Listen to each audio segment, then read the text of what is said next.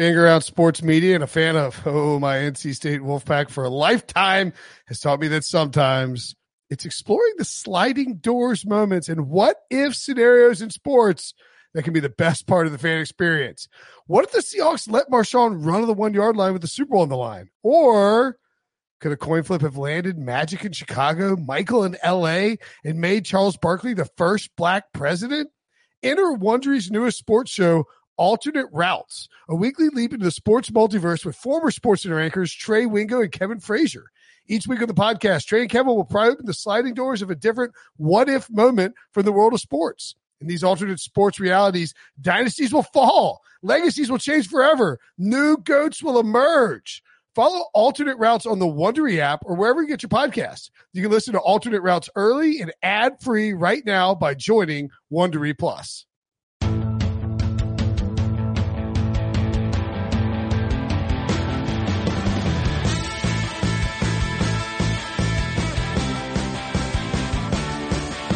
What's up, everybody? Welcome to the Pick Six Podcast, CBS Sports Daily NFL Podcast. I'm Will Brinson. I'm your host. It's Friday, July 31st. My, oh my, where has the time gone? Football's getting close. And today we're going to talk some breakout offenses. We did breakout defenses with Bryant McFadden yesterday. Joining me now to do that, as well as chat some news, Ryan Wilson and a better looking version of John Breach, Tyler Sullivan. Sully, what's up? What's going on, Will? How you doing, guys? Hey, what's going on? So, Tyler, do you go by Tyler or Sully? Sully. More often Sully than anything else, which makes me very original for Boston. It is just, right. I am a one of a kind. We're also on YouTube. If you want to see if Sully's Boston face matches his Boston accent, you can go to youtube.com/pick6. And even if you don't want to watch on YouTube, which you should, because it'll be fun and awesome, you can hit the subscribe button. So we appreciate anybody who just goes to youtube.com/pick6, hits the subscribe button. We boost our numbers. We get the pizza party. And if you really want to help us out, the final day for the People's Choice Podcast Award voting is happening right now. Please go to the link in the description, and you can click on it, and it'll take you to a login page. There's 3 fields, I think, that you have to fill in very fast. And then you can hit drop down under People's Choice, find Pick 6 there, drop down under sports, find Pick 6 there, and vote for us. If we win, it won't be a pizza party. It will be, we have said if we win that award, we will do a drunken mailbag, as in we will get hammered and then answer mailbag questions. So, hey, something to point out, because I saw that your buddy Jamie Eisenberg, our buddy Jamie Eisenberg, Fantasy Football Today podcast, he's promised to do something a little more exciting than get drunk and do a podcast. He will shave his head if they win. Yeah, I won't. You won't. All right. Well, I was going to put that. I will shave your head if we win. I was going to make that joke to Jamie, but it didn't seem very funny. Yeah. You shaving your head would be something else. Yeah, there's no chance I would do that. Yeah, you know why? Devo, will you shave the sides of your head if we win? Yeah, that's easy for me. It seems like you don't want this award, Will. I do. I'm not shaving my head. Devo, here's the problem, and Sully, this will be, you may have heard this, these rumors. Fantasy Footballers won 2019 People's Choice Award? That's impressive. The reason that Brinson doesn't want to do this is because he has hair plugs, and when you shave hair plugs, they don't grow back. So that's understandable. Makes sense. By the way, just some previous winners of the People's Choice Podcast Awards, the Fantasy Footballers, the overall People's Choice Award. That's impressive. Dad's Drinking Bourbon. Sounds fun. Big Girl Money. Good Night Stories for Rebel Girls. Yikes. The Reasons I'm Broke. No, yeah. I think I did it. Yeah, that's a good one. Is it good? I don't know. I don't know. I can relate to it. Yeah, I was going to say, I've been on it a few times. If These Ovaries Could Talk. These sound like I can CBS also relate, sitcoms. Yeah, right there. Real Life, Real Crime. Ooh. Today, explained. Better Work, Bitch. Which actually won in Religion and Spirituality. Of course, yeah. Didn't see it coming. Makes sense, as it should. Sure. The Brain Candy Podcast, 30 for 30. Why'd You Push That Button? Which is actually a podcast that my son and I do, a weekly podcast when he breaks some sort of device that we have here. Also sounds like a terrible game show. Yeah. That's right. And so those are some winners right there. Oh, very esteemed company if you happen to join that group. Indeed. By the way, it feels like the Legacy Awards, we're actually up for the sports category, which is called the ESPN Fantasy Focus Football category. It's like they named it after them, which is a little tough. Like, can they win again? Can they win within their own category? Because that feels. Jamie's going to shave his head. He's actually willing to put something on offer. By the way, I want to point out quickly. I watched the first few minutes of your podcast with Prisco on YouTube. Mm-hmm. And shout out to Debo for defending himself over his toucan shirt against YouTube jabronis. I thought he acquitted himself quite well. Yeah, these guys could not pull that off. I saw them out and about in Miami. It's not something they could pull off, and I think it was just jealousy, especially from Pete. I love, Devo, that you made that part strictly so we could see all three of you talking, and then once you got finished dunking on him, you just kindly removed yourself from the video. I didn't think I bashed the shirt that much. You're a globber on, so once Prisco got going, you just like, yeah, right. Keep going, Pete. That's you. I mean, it seemed like a little, like Devo's not on video, like he's just sitting around casually wearing this shirt. Like if Sully showed up with a toucan shirt on right now, wouldn't you be like, hey, Sully, what's going on? I do have a flamingo shirt. I can put that out if we really need it next time. Yeah, we should come back to that, Brenson. I got nothing. I'll put on I'll tell you what. Next week we'll all do Hawaiian shirts for the Friday podcast. How about that? Or you just incorporate it into the drunk podcast when you guys win, in the drunk mailbag. That's right. Do like a little Hawaiian thing. Wear a Hawaiian shirt for a week, for 3 weeks. The same Hawaiian shirt. I will podcast in the same Hawaiian shirt for 3 weeks if we win this award. Jamie is shaving his head. Why not? Let me grow back. I ain't shaving my head. I would rather see Azer shave his head. The risk that my hair doesn't come back is just too great. That's a real risk. I'm with you, Will, because I'm getting older too, and it's just, I don't know what's going on up there. I'm getting a little nervous, so I'm trying to preserve everything. My cousin Jay is on my dad's side, so I think I get my hair mostly from my mom's father, and like most people, but he had great hair. But my cousin Jay on my dad's side shaved his head for $250 in high school, and it grew back with curls. Oh no, it grew back with like curls, and then just fell out. And so he's been bald ever since. I'm not here for it. I'm not shaving my head. And it seems like a medical marvel. He might want to check in with some doctors to figure out what's going on there.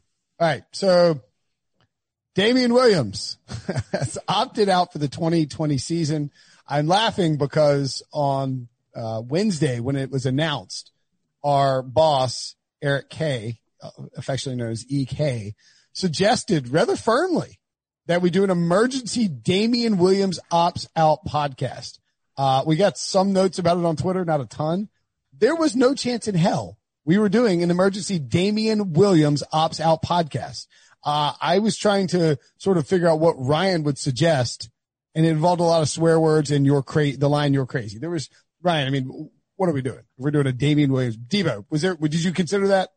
Yeah, it's a consideration. It's pretty unique for a player that almost won Super Bowl MVP to opt out of a season, an unprecedented season, but ultimately I was on your side. It'll be interesting because there'll be more guys over the next week, and I think that situation's going to pop up for us maybe a couple times if we go up or not for an emergency. Ryan, what is the level of player that you would need to see opt out to warrant a well, this harkens back to the t-shirt I got made, the Brian De La Puente t-shirt. You know this story, Devo? No, certainly not. But this must have been 5 years ago, I bet, when we were all just, maybe more than that. Cause Pat Curran was still, he would come down for the visits in Florida when we all got together every year. And cause he asked me specifically, why are you wearing a Brian De La Puente t-shirt? But, EK, when he was, editorial oversight of NFL, we were writing all the time, said, Brian De La Puente's retired. We need something on that right now. And Brian De La Puente signs 2-year, $5 million deal with Bears. It could be anything involving Brian De La Puente other than running a 45-minute marathon, a breech-length marathon, and it's not newsworthy. So whatever the story was, we were De La Puente dying maybe would qualify. But sports related, it has to be something pretty miraculous. And Brian De La Puente pitches a no-hitter. That's newsworthy. But what happened was when this was suggested, it was in Campfire, but it was basically Slack, same setup. Everybody's in there. And Ryan was apoplectic that anybody would suggest we needed a Brian De La Puente story. And we all sort of came to his defense. We're we really don't know that a Brian De La Puente signs story is necessarily worth it. And eventually, like, this huge argument ensued between editors and writers, and finally Ryan's like, F it, I'll write the Brian De La Puente story. I don't remember all that stuff. Are you making that part up? Oh, that definitely happened. It was a huge fight. Are you sure? Yes, because we're like, it's in the history book. Guys, this is a little too much to write a Brian De La Puente. And so then Ryan makes his own Brian De La Puente t-shirt and online, spent $20 for it. Wears it to the NFL Summit in Florida that year and walks in on day one with Brian De La Puente, just like a big FU to the editors. And that was a joke. I wasn't saying FU. Pat Kerr was like, why are you wearing a Brian De La Puente shirt? I don't know. This league, man. Wow. So there's a precedent for the Damien Williams thing. Damien Williams is obviously more important news-wise than Brian De La Puente, but, yeah, I'm fine not doing a Damien Williams emergency podcast. Yeah. No, I don't think, I mean, listen, he's probably going to get replaced at some point, right? Like during the season, they spent a first round pick on Clyde Edwards-Helaire. I mean, if we're really going to be honest about it, Andy Reid probably tried to replace him last year with LaShawn McCoy. Like he ended up being the Super Bowl hero, but ultimately, like, his time was going to be up sooner rather than later. Yeah. He was not, EK, that was Tyler Sullivan talking, just so you know. It's okay. It's fine. It's fine, EK. You got Clyde Edwards-Helaire. You're great.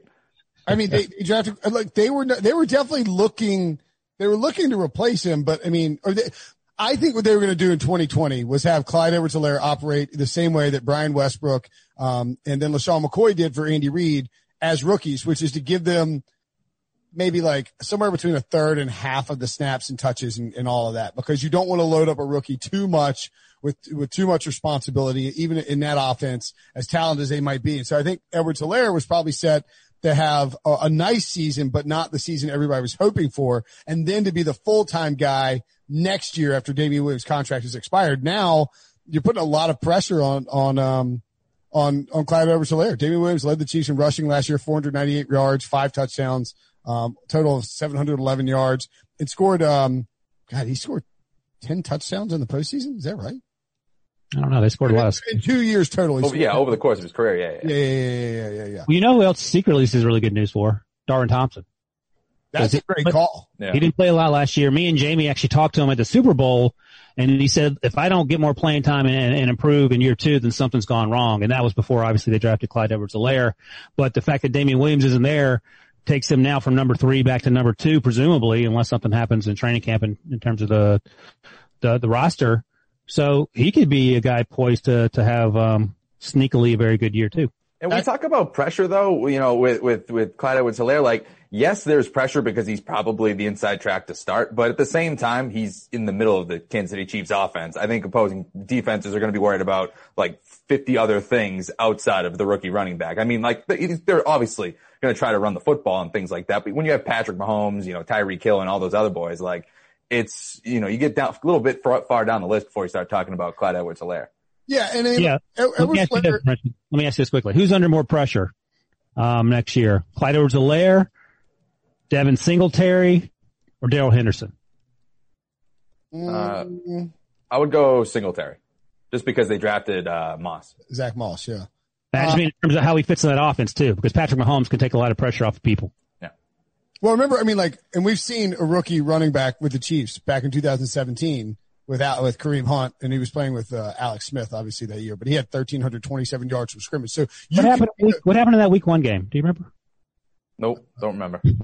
No idea what you're talking about. I was like, what? I was like, I love having a Patriots guy on there. You can just make those little cutting remarks. It wasn't even just that game either. I mean, he was torching the Patriots. Kareem Hunt was great in that offense. Yeah. And he had 53 catches that year too. And I think Edwards-Helaire too, like, let's not sleep on the fact that this is a guy who played in, against played against SEC competition, high level competition, played really well. He's a great receiver out of the backfield. And I think, with the Kareem Hunt stuff, he wasn't asked to, he was really more the focal point. And as you guys note, Clyde Edwards-Helaire is not going to be the focal point of this offense. Now, he probably will be the primary running back, but he's not going to be asked to be the guy, game in and game out, because Mahomes can do so many different things. Additionally, I don't think that with Mahomes, and now they lost Laurent Duvernay, I can never say his name right.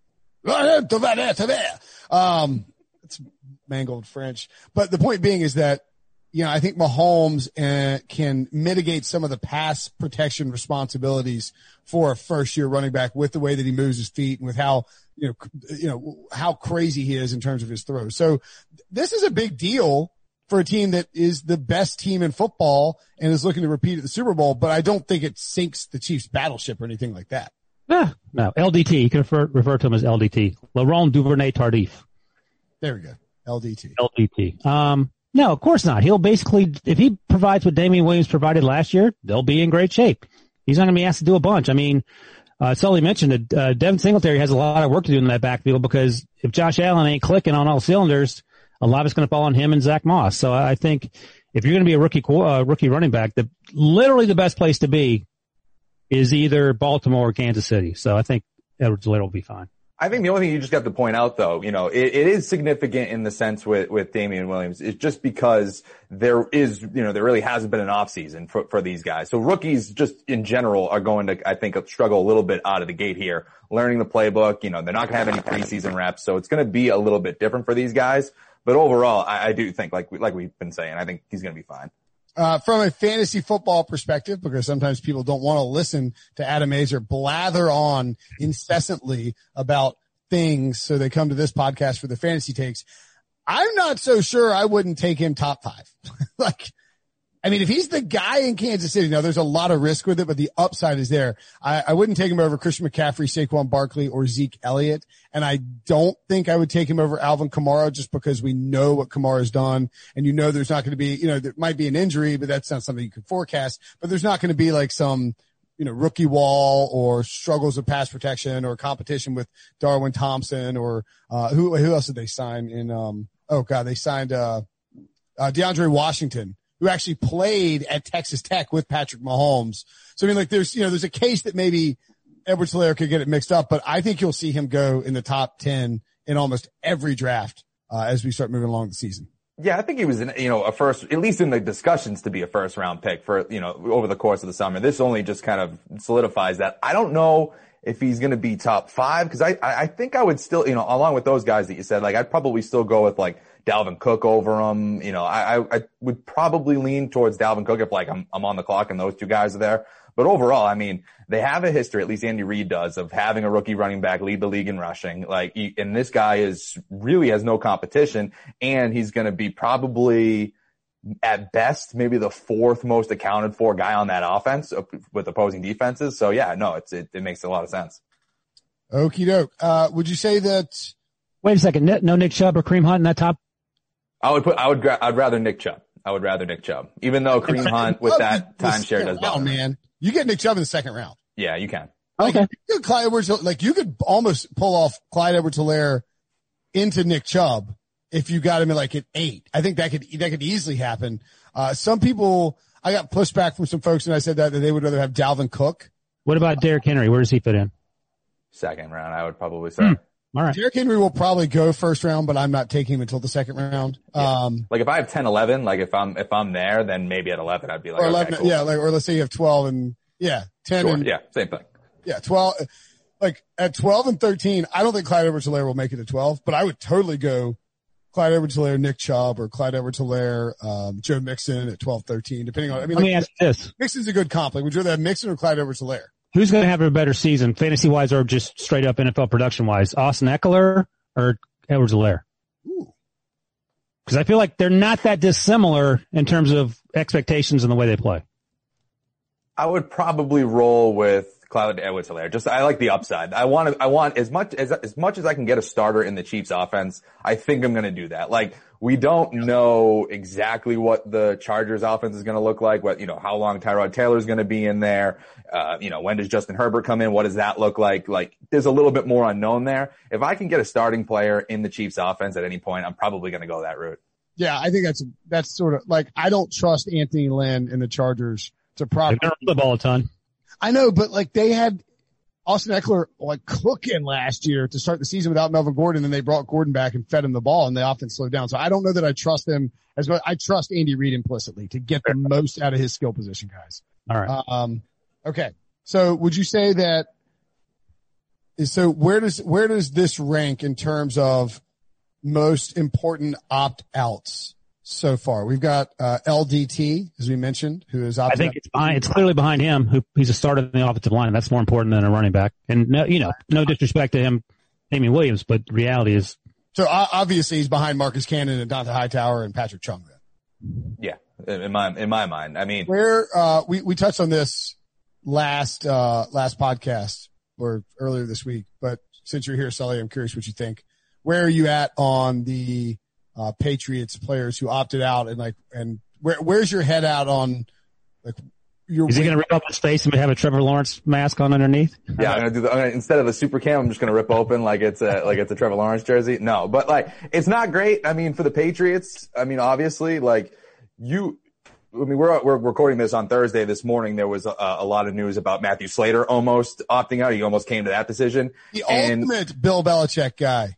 And so you're looking at that, and I was writing that story and basically talked about how this has been an offseason where not only are you losing high profile guys, you're losing all of your leaders. I mean, Brady, Van Noy, Hightower, Duron Harmon, and all of a sudden if you lose a guy like Matthew Slater too, who's literally breaking the huddles in the locker room after every single game, that's tough. It's basically at that point just McCourty. So you need leadership in there. I know people are like, okay, who cares? Slater's a gunner. But if you're around New England and you follow that team a lot, you realize how important that guy is to just the locker room and the culture. Slater, so you need those guys. There's a reason why Matthew Slater, who is just a special teams guy, has been on that team and consistently re-upped with his standard contract or a little bit of a raise for 12 years. And by the way, fun fact, David, I told you this with Matthew Slater, how I went to the Super Bowl in Indy, Ryan's first Super Bowl, my second one, I think, right?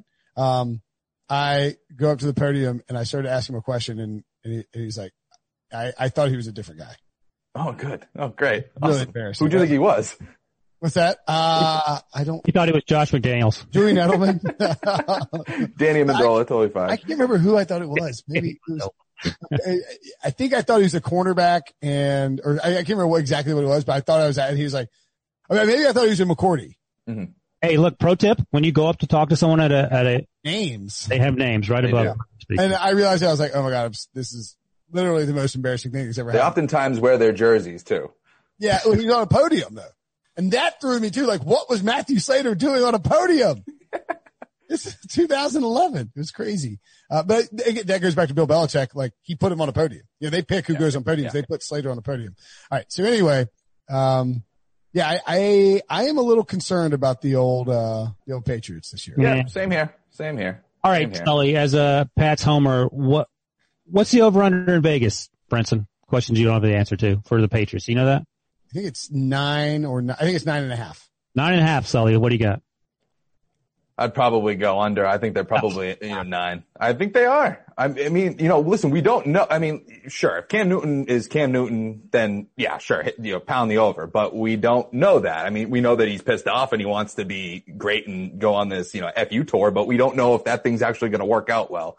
And so, if he's not great, then you're throwing in maybe Stidham at some point, and we don't know what he looks like. I think they're all, have the potential to be great. But we have no idea what this offense is going to look like. We don't even know what the offensive line is going to look like right now. I mean, we talk about Cannon, but, we don't know what David Andrews is going to look like, the starting center. He was out all last year with blood clots. He says he's going to play, but we're talking about these opt-outs and stuff now. We don't know what that's going to look like, even though he thinks he's going to. And then at left tackle, Isaiah Wynn, he hasn't been healthy yet. He, first round pick in 2019, I think.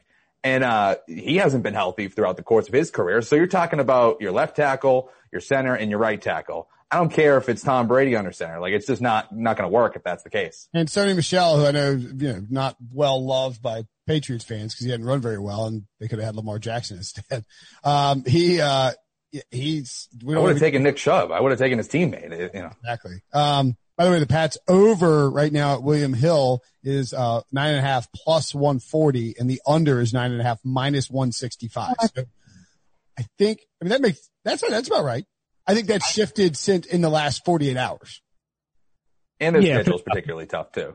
Yeah, you're getting plus money if you think they'll win 10 games. Yeah, I like that. I just because they're the Patriots, and every year I know Tom Brady isn't there and all that, but Bill Belichick's there and Josh McDaniels there. I wouldn't lay $1.65 to fade Bill Belichick. Yeah. I mean, that's fair. If it were 9, then I might take the under. I would probably still take the under at even. I'd rather take the under 9 at even money because you got to put, you can push whatever, but you're not, 10's going to beat you either way. So do you have the William Hill odds still up? I don't but I can tell you anything you want because Debo is Debo. I should be talking to him. Well, he's the world's best producer, and he like while we're talking, he goes and gets the numbers and sends them. What do the Bills look like? They can't be higher than 9.5, I would imagine, right? I feel like the they Bills have to be are 9, and it's even at minus 110 on both the over and under at 9. Debo, do you have open because William Hill is sort of hard to navigate? No, it's not. It's extremely easy. Yeah. I don't mean it like that. I mean that what are the divisional odds, Debo, for the AFC East?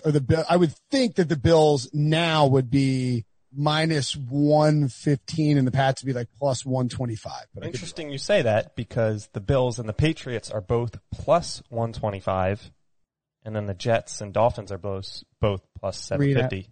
Okay, interesting. And that means the Bills have closed the gap though, because the Bills are like plus 140 and the Pats were even. What in the world do they have to do to take over the Patriots? I mean, they're stacked. The Bills are on paper. The Patriots are going in the wrong direction. As Sully's talked about, they've lost key players. I don't want to bet against Bill Belichick. That's what they have to do. Belichick needs to opt out of the season. Then what if he opted out? Yeah. What are the rules on coaches? It's not that crazy. He could opt out and let McDaniels coach this year. Well, he ain't going to do that. But I mean, are there? And then they go. Or just let his kid do it. I mean, he's got 2 of his kids on staff now. What if he opts out and they go 3-13? It's not on his record. He opted out because he's older and he's trying to avoid getting corona. And all of a sudden, you've got Trevor Lawrence, Bill Belichick strolling back in with the WWE walk. I mean, it's trouble. And then in 2 years after he wins the Super Bowl with Trevor Lawrence, he retires and his son, as Sully points out, takes over and hopscotches Josh McDaniels. It's not out of the realm of possibility. It seems like he's on the fast track, right? I mean, I wrote about it in the underrated storylines piece we did for CBS, and it was one of them is we don't know who the defensive coordinator is. Like, it could be Gerard Mayo, but it could be Steve Belichick. And if that's the case, one step away from filling the shoes of his old dad, of his dad there. By the way, Bruce Arians said he is going to wear a mask and a face shield while he's coaching in 2020, and that he's comfortable with the protocols, which is kind of interesting. Wilson, in other Corona news, Caleb Farley, a potential first round pick out of Virginia Tech, a cornerback, is the first player to come out and say he's opted out of the 2020 college football season and he's going to prepare for the draft within about I think this happened on Wednesday morning, maybe that news sort of popped out. And then Wednesday afternoon, the ACC announced that it was doing a modified 10-game conference-only schedule. You can play one out-of-conference person, but you have to play it in your home state. And there's no dates for any of these games, so there's a very much up in the air whether there's going to be college football. Do you like the move by Farley here, and how does it change his draft stock? Yeah, so this is interesting. I was surprised just because we hadn't heard any college players say anything yet, even though there had been some rumblings that maybe this would be the eventual course some of these kids took. So I watched him earlier this summer, just getting ready for the 2020 season. He's good. He's really good. Virginia Tech wasn't great last year, but he's a first round player. And I think Schefter mentioned that. And, I know JJ was on HQ on Wednesday, Jonathan Jones talking about that. And some of the scouts he spoke with thought of him as a high round pick. So, his mother, I think, died from, I'm not sure if she had cancer, but that's part of the reason. His statement in opting out said, I cannot afford to lose another parent or loved one. The competitor to me badly wants to play the season. I cannot ignore what's going on in my heart, and I must make the decision that brings me the most peace. Sure. I get it, man. Yeah, 100%. He's 6'2", 200 pounds. He's a great cover corner, physical, so on and so forth. I think I had him, just sort of my preliminary list. I've watched like 10 or 11 cornerbacks so far. He was number 2 behind Patrick Surtain out of Alabama, whose dad played in the NFL for quite a while. We are so old. No kidding. So yeah, good for him. I have no issue with it. The only thing I would point out, a lot of times what happens during the draft process is you forget about these players. Like an example would be Bryce Hall, who didn't sit out last year, but he had an ankle injury and missed much of the season. If he'd come out a year ago, he would have been a first or second round pick. I think he'd end up going day 3 guy, maybe 5th round even to the Jets. Big, fast, strong receiver, cornerback, That ankle injury hobbled him last year. Farley won't have that concern because his tape is his tape. We'll see in terms of where we are in the Senior Bowl, if that's going to happen, and if he gets invited there and if he plays there, and then all the pre-draft process, how that looks. But if he runs well, I don't know how he couldn't be a first-round pick just because he didn't play what could end up being a modified college football season. It's kind of crazy too. Like, you could sit out the whole season and then blow up during the draft process. That too. It won't matter what you did. You know, like your tape, you could leave. Like if you had a bad 2019 season, that's different. But this guy's leaving college with good tape. He's going to spend a year training. He's going to get to train for both Senior Bowl activities and for combine activities, and he can come out and show out. And he hasn't played a lot of football, but I mean, NFL is full of kids who didn't play a lot of football and went on to have really successful careers. Right. Absolutely. All right. Let's take a quick break. When we come back, we'll do breakout offenses. The all-new Hyundai 2024 Santa Fe is equipped with everything you need to break free from the dull work week and embark on an adventurous weekend with your family. The all-new Hyundai Santa Fe's features like available H-Track all-wheel drive, standard third-row seating, available dual wireless charging pads, ensure you can take on any adventure. Available H-Track all-wheel drives, you can take on the dirt trails and kick up some mud. Standard third-row seating so your whole family can experience the thrill together. Available dual wireless charging pads so no one gets stuck in the great outdoors with a dead phone. Whether you're tailgating out in the dirt lot, Carter Finley, shout out Carter Finley, or whether you're whitewater rafting, taking the entire family on an adventurous trip, maybe you're out camping in Mount Rogers. I used to go as a kid. Wish my parents had a Hyundai Santa Fe. The Hyundai Santa Fe is perfect for your family outing. Learn more about the all-new Hyundai Santa Fe at HyundaiUSA.com. Call 562-314-4603 for complete details. Passion, drive, and patience. What brings home the winning trophy is also what keeps your ride or die alive. eBay Motors has everything you need to maintain your vehicle and level it up to peak performance. From superchargers, roof racks, exhaust kits, LED headlights, and more. Whether you're into speed, power, or style, eBay Motors has got you covered. With over 122 million parts for your number one ride or die, you'll always find exactly what you're looking for. And with eBay Guaranteed Fit, your part is guaranteed to fit your ride every time or your money back. Because with eBay Motors, you're burning rubber, not cash. With all the parts you need at the prices you want, it's easy to turn your car into the MVP and bring home that win. Keep your ride or die alive at ebaymotors.com. Eligible items only. Exclusions apply. All right, so you guys have a list of breakout offenses, and I'll probably lob some out there like I did with BMAC on breakout defenses. He actually had the Redskins and the Cardinals as possible breakout defenses. Kind of interesting. Wilson, you have listed, and this is great news for the Super Bowl, my early Super Bowl choice. BMAC listed this team as a possible breakout defense, and you have them also as a possible breakout offense, the Indianapolis Colts. Yeah, I picked this because I figured you'd be on board with it. I mean, it starts with Phillip Rivers, and that's easy enough. That's a clear upgrade at the quarterback position. You and I both didn't hate Jacoby Brissett as much as Sean Wagner-McGuff did. We need a bell to ring every time we mention his name. I think he was injured for part of the season. They drafted Jacob Eason. Yeah, there's the sad trombone. They drafted Jacob Eason as well on day 3, so he can sort of learn by watching. But Phillip Rivers is going to be good. And we say it all the time when we talk about Phillip Rivers. That offensive line for the Chargers was absolute straight up dog doo-doo. It is so much better in Indianapolis. He'll be playing indoors. They use their 2 second-round picks on Michael Pittman, the wide receiver, the big wide receiver at USC, Jonathan Taylor, the running back out of Wisconsin. And that goes along with the players they already have. Ty Hilton, Paris Campbell, Jack Doyle, the tight end. So there's a lot of reasons to be excited about this offense, and they play in a division that includes Billy O'Brinson, which automatically makes things a little easier. I feel like I think the Titans will probably come back to earth. And who's the other team in that division? Jaguars. The Jaguars. Not particularly great. Forgettable. That's why I forgot. I mean, my question with them, though, you know, I'm right there with you. I do think that they'll be much more improved. Love the weapons around Rivers, but I sometimes have a little pause in the sense of it was all the Chargers. It was everything around Phillip Rivers. He was perfectly fine outside of the cast around him. Like, there's clearly something, he clearly, I don't know if it was, it's not 50-50. Was it 70-30? Like, was it 30% his fall for poor play there? So I have to think that some of that might have to carry over with just another year in the league. I mean, he knows the system with Frank, right? He has some familiarity there, but he is going into something different, and his play is somewhat diminished from his prime days with the Los Angeles Chargers, or San Diego Chargers, as most people like to put them. Like, I wonder what that's going to look like translating. Yes, everything on paper looks great, but I'm not 100% sold that this is like a slam dunk, Peyton Manning going to Denver, Brady going to Tampa Bay type of like veteran quarterback move.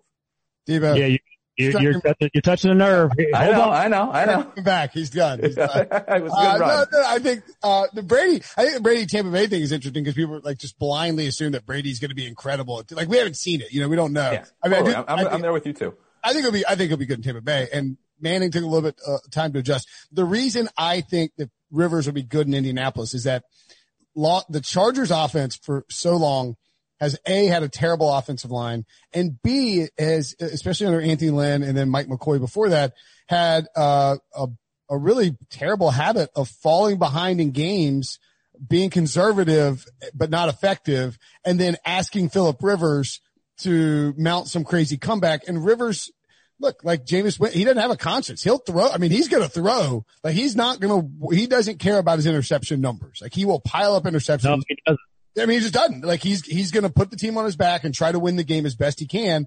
And I think that Frank Reich will have a more balanced approach that is designed to try and get ahead of, like, to get leads and to lean on the run game and then to use some play action. And the way that they've built out this roster in terms of the receivers with adding Michael Pittman, you have T.Y. Hilton, Nyheim Hines. I know NC State guy, I get it. I'm a homer, but he's a great back. I think he's going to have a great year. I think he's going to catch 75 balls. So, I mean, I really think these guys that they have there fit what Phillip Rivers does well. And then adding Jonathan Taylor, having Marlon Mack, they're going to have a run game. Like, when Mack went out last year, they really struggled to run the ball well. And now they have Jonathan Taylor who can step in, or maybe, Mack steps in if something happens to Taylor, he can't adjust. I just think there's going to be balance to this offense, and it's going to alleviate the pressure on Phillip Rivers to go win the games by himself late, and that will make him more efficient and effective. I'm also curious to see quickly just the maturation of like Paris Campbell and Pittman out of the gate here, because they kind of have to stop relying solely on T.Y. Hilton. I feel like, whenever he's out of the lineup, they stink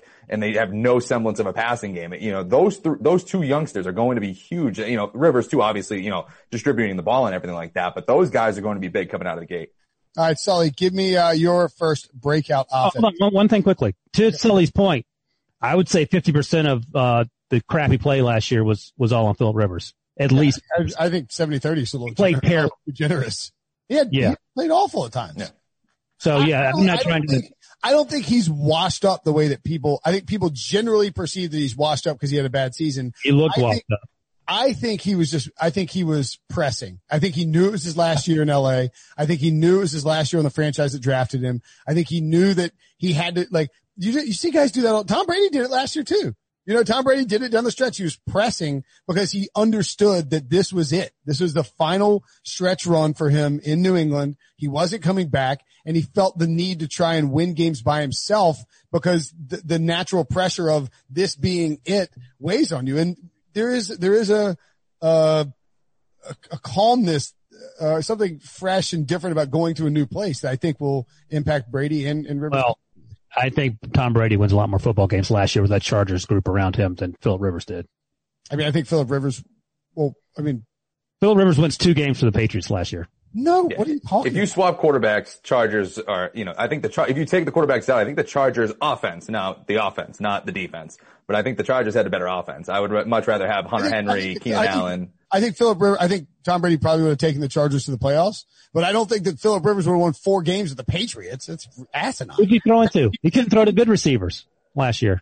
But the offense they predicated around Melvin. Get up! Oh! All right. So one last thing before you go to Ty.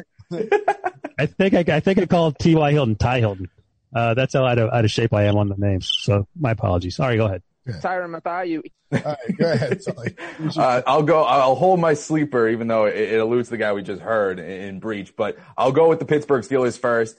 And it's really just all about, Ben Roethlisberger coming back. Like to me, that is, this team almost made the playoffs last year with a guy named Duck and a guy named Rudolph. I mean, it was just, that to me alone is impressive. And the fact that you're getting a Hall of Fame quarterback or a Hall of Fame caliber quarterback in Ben Roethlisberger coming back, supposedly healthy. It seems like there's a lot of good word coming out of Pittsburgh there. So if he is even close to the guy that we last saw him on the field, you're talking about an offense that can put up points with Juju Smith-Schuster, James Washington, to me, and in the running game too. James Conner needs to be healthy, but you still have Jalen Samuels, Benny Snell. I think that offense, with now the addition of Eric Ebron, who I think is an underrated signing in all of this. I think he was kind of, not great, particularly in Indy last year, but the year before that, when he had Andrew Luck, he was catching, I think it was like 13 touchdowns, 700 yards receiving. And I remember going into 2019, he was talking about catching 17 touchdowns or breaking, I think it's Rob Gronkowski's record for the position. So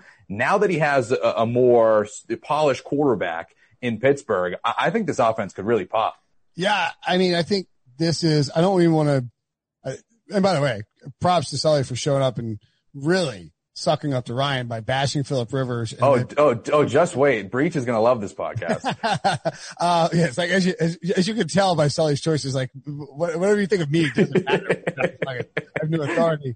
But I do think this is one of those where, you're picking, it's like, we do like teams, 4 teams who missed the playoffs are going to make it this year. Like the Steelers are an obvious choice, and it's a good choice. I'm not bashing at all. I think picking them to break out on offense with a healthy Big Ben makes a ton of sense. I believe they have the second easiest schedule in the NFL this year. And last year, I mean, we love that defense with Minkah Fitzpatrick. They were awesome after that trade. But I don't think people realize like how good it was. If you look at DVOA, they were number 3 in the league. It was only the Patriots and the 49ers. And we looked at them as like the best defenses that we've seen in quite some time. Patriots were on like a record pace, even though their schedule kind of, was misleading with that stat. But to me, if they're even close to that number, the Steelers defense, and then you get Roethlisberger back and this offense really does what I think it's going to do, there is a sleeping giant here when you combine all those factors. And by the way, Debo points out that the make-miss playoffs apparently coming next week. Teams. What's next week? Is it already August? I guess I got to write that story at some point, huh? Certainly haven't been told that I would be writing it next week. Is that still you? I'm sure I'll find out on like. Oh, I had volunteered that. I didn't know you'd be writing it. That makes me even happier. Then I'm going to have to do a bit more work? Yeah. I just want to add on to these other guys right now. I feel like I'm missing out with like dissing Phillip Rivers. I didn't get a chance to do that, so. I'm going to start cussing up a goddamn storm then. So you have to do more work on your end. James Conner reportedly isn't going to opt out even though he beat cancer. Marcus Cannon, who we talked about, had non-Hodgkin's lymphoma, and I think James Conner had Hodgkin's lymphoma, but he reportedly plans to play. So obviously that's important, for the backfield if he's there. Deontay Johnson going into year 2. They drafted Chase Claypool, so 2 more weapons. Vance McDonald trying to bounce back from a crappy year last year because he had no one to throw him the ball. So yeah, they should be good, but it's all up to Big Ben's arm. Yeah. I mean, I agree. If Big Ben's healthy, they're going to be great. And if he's not healthy, they're going to stink. And what's that over under? Yeah. Bebo, what's the Steelers over under? I know you got it open. It's a podcast where 4 people ask one man the same question over and over again. It is 9, and it's minus 120 for the over, plus 100 for the under. That sounds about right. So who's won more games, the Bills or the Steelers? I mean, I would take the Bills just because we know that their quarterback's healthy. Yeah. I'd go that same. Big Ben's healthy. Yeah, I mean, I don't want to bet on the Steelers without knowing that Big Ben's healthy. When I see his fat bearded ass roll into camp and look sharp, then yeah, I'm in on it. But if he shows up and he looks like a tub of Chunky Monkey Ben and Jerry's ice cream, I'm going to have some questions to ask. All right. Fair enough. I'm going to swear 14 times for the rest of this podcast just to get you back. I'm just kidding. Maybe. Oh yeah, I got one. I had one. Now I forgot it. Yeah. Yeah. Oh, the Detroit Lions. Why? For this. because Matthew Stafford was awesome when he was healthy last year, and then he missed a bunch of time for the same reason that Big Ben, that your boy. I mean, wait, you thrashing the line pick?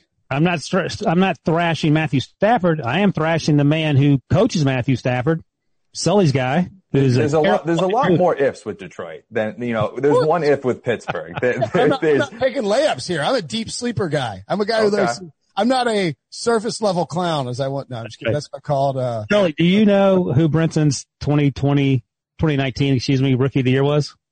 Offensive rookie of the year? Wasn't it an offensive lineman? Yeah. So those are the type of risks he's willing to take. Well, look, they upgraded a bunch of pieces on the offensive line. They have Marvin Jones. They have Kenny Golladay. Okay. Danny Amendola. Dang it. Okay. Go on.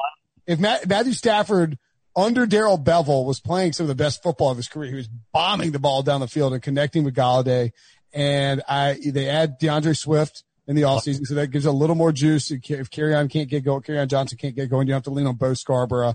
I just think it could be a top 10 to 15 offense. And if with the upside, if they're a top 10 offense, this is a hit, a win, a breakout offense. And you're forgetting about TJ Hawkinson, their first round pick last year. He hasn't, he wasn't great last year during his rookie. He flashed though. Yeah, there was moments, but it wasn't consistent. If he can be consistent and actually live up to the level, not us, but it was talked about that this kid could be like Rob Gronkowski level. He was that type of prospect. And so if you get that, then this offense is going to be pretty good. Don't forget that tight ends typically do not explode in their first year in an offense. So I think there a lot more has to go right. I agree for the Lions. So this offense ranked 18th last year, DVOA, according to our buddies at Football Outsiders. And of course, your response will be, well, Matthew Stafford was hurt.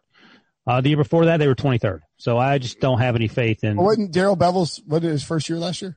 No one's claiming Darrell Bevell's changing the face of an offensive.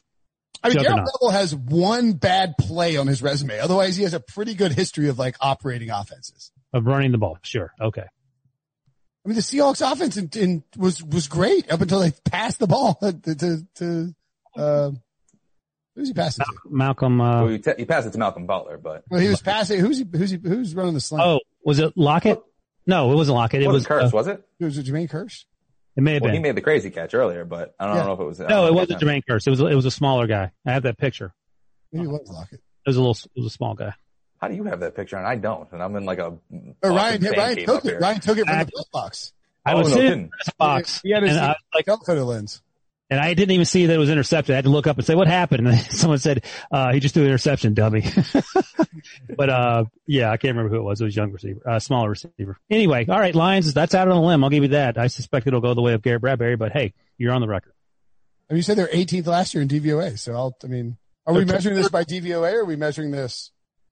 Well, if they're successful, Matt Patricia will presumably keep his job, right? 83 was Lockett, right? I think it was Tyler Lockett. No, it wasn't Tyler Lockett. No, it was, I think it might have been, I think it might have been Tyler though. I remember there was a dude, I forget who it was, who was killing the Patriots. I didn't know who he was at the time. He was ripping them, all through the first half, and then they kind of shut him down because I think they put Butler on him for the most part in that game. But I forget his name. No, I'm losing him. Hold on. Yeah, look up the picture, Bretson. All right, give us your, he's number 83. That's what I'm trying to figure out. This is riveting podcasting, I know. So my next team, while you look that up. Yes. It was Lockett, but the other Lockett. It wasn't Tyler Lockett. Ricardo Lockett. That's there it is. Okay. That's not the guy that I was thinking of that was lighting the Pats up, but that's who it was. There you go. I was panicked, looking for the player number. So I had it right. Why are you guys all the 20s? It's amazing. Yeah, I had it right, but then I talked myself out of it because I forgot about Ricardo. Tyler is the go-to guy, but Ricardo was the one who was targeted on that interception Malcolm Butler pulled off. All right. The Browns. There you go. So, I talk to Ken Carman probably once every few weeks, the local CBS, sports talk guy in Cleveland. Great guy. And the Cleveland media are not, they've seen this movie a million times. They're not in any way, shape or form have any faith in the Browns. And the story that I keep hearing from Ken Carman is, Baker Mayfield lost 15 pounds. Big deal. That doesn't necessarily mean he's going to be a superstar. But my response is, well, first of all, Freddie Kitchens isn't there. That's a good start. Second of all, Baker Mayfield's 23 or 24, however old he is. The fact that he's taking this seriously after a crap year, he had a really good rookie season, I think is an indication that he is trying to right a wrong. And oh, by the way, Stefanski's going to lean on the run. We talked about Nick Chubb and Kareem Hunt earlier. That'll help. Alex Van Pelt will be the OC. And their offense is stacked.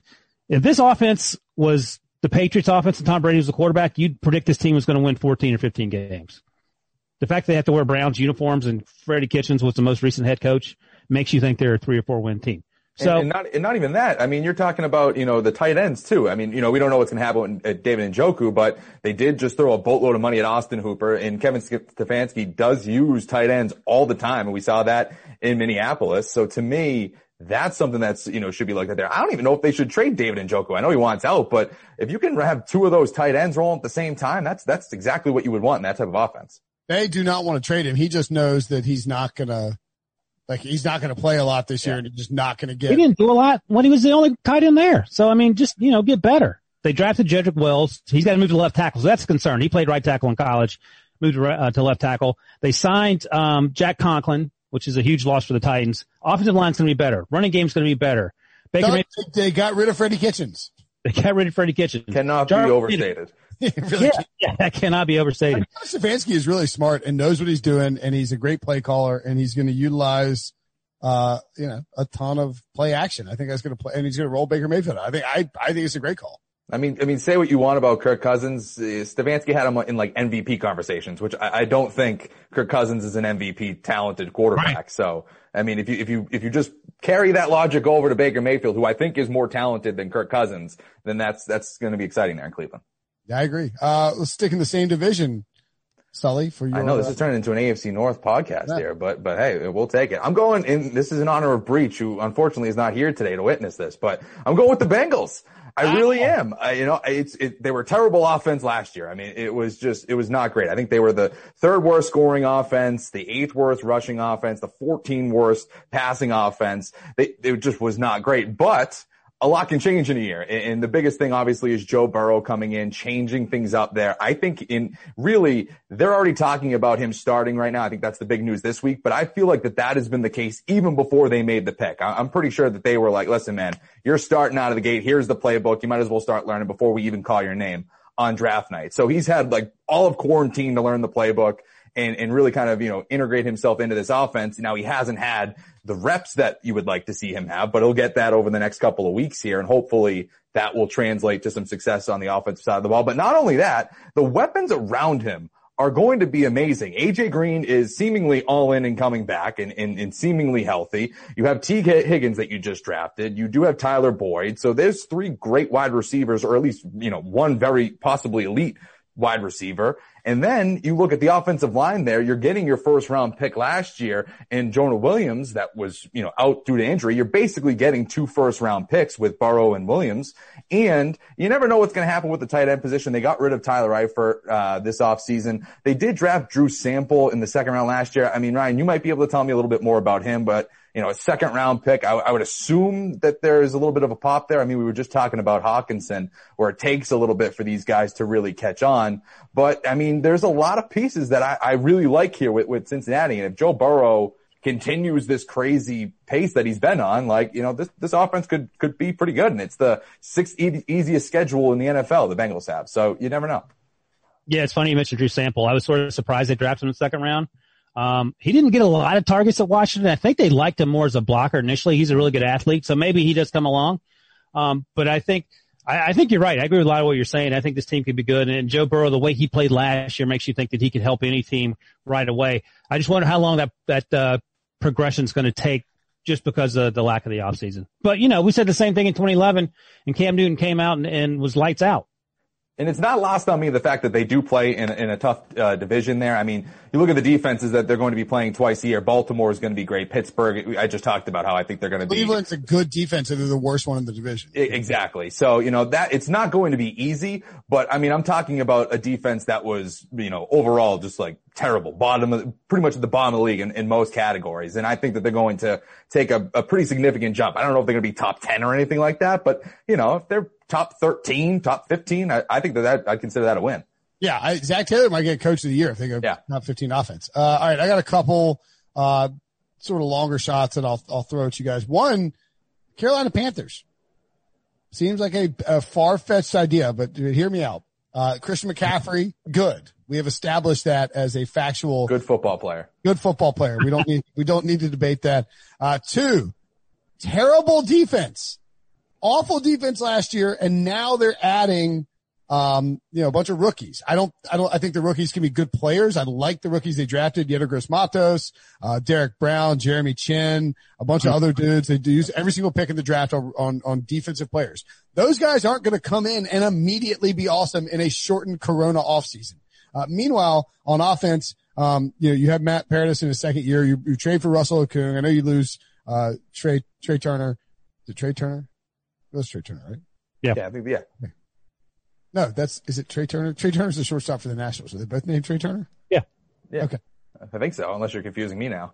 No, I was like, is it Trey Turner? I was like, wait, anyway, I'm having a week. It's spelled differently.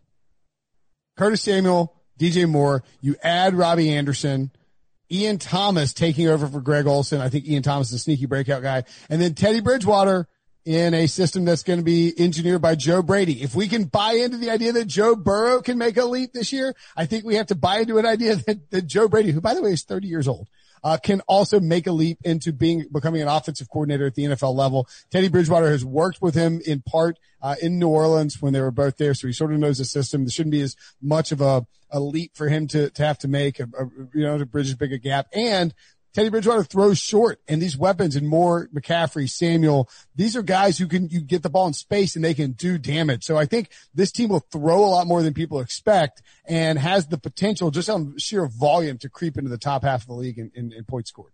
Yeah, I mean, I don't know. I'm not plucking the low hanging fruit here, fellas. Sure. And I got you, but I wonder if we're looking at it in terms of, the volume or like the quality, is it going to actually be a good offense or are they just going to pad the stats? I think that's probably what you're going to look at. If you're, one of the first things you're bringing up is they have a bad defense, that just means that they're going to pad stats. Hey, but if we're talking, sure, if we're talking like fantasy, who cares? Like, are we measuring it top half of the league in yards and points scored? Yeah. If that's the case, then that's the criteria. Let me ask you this, more wins and more productive offense, Bengals or Panthers? That's tough. I will say, I would rather put my faith in Zach Taylor. Zach Taylor and Joe Burrow, I think. Yeah, I think I'm going with the Bengals. I didn't even mention Joe Mixon, who was a beast last year too. So, if you're going to compare those two, McCaffrey's way better, but you still have a star running back in the backfield there for Cincy. Yeah. Yeah. You got AJ Green's a stud. They're both 5.5 win totals. So we take the over under for both teams. I like the over for the Bengals. I think the Bengals are going to do something special. I like the under for the Panthers. I'm not sold on exactly what they're doing. The other team that we didn't mention, I think should obviously fall in here is the Cardinals. Yeah.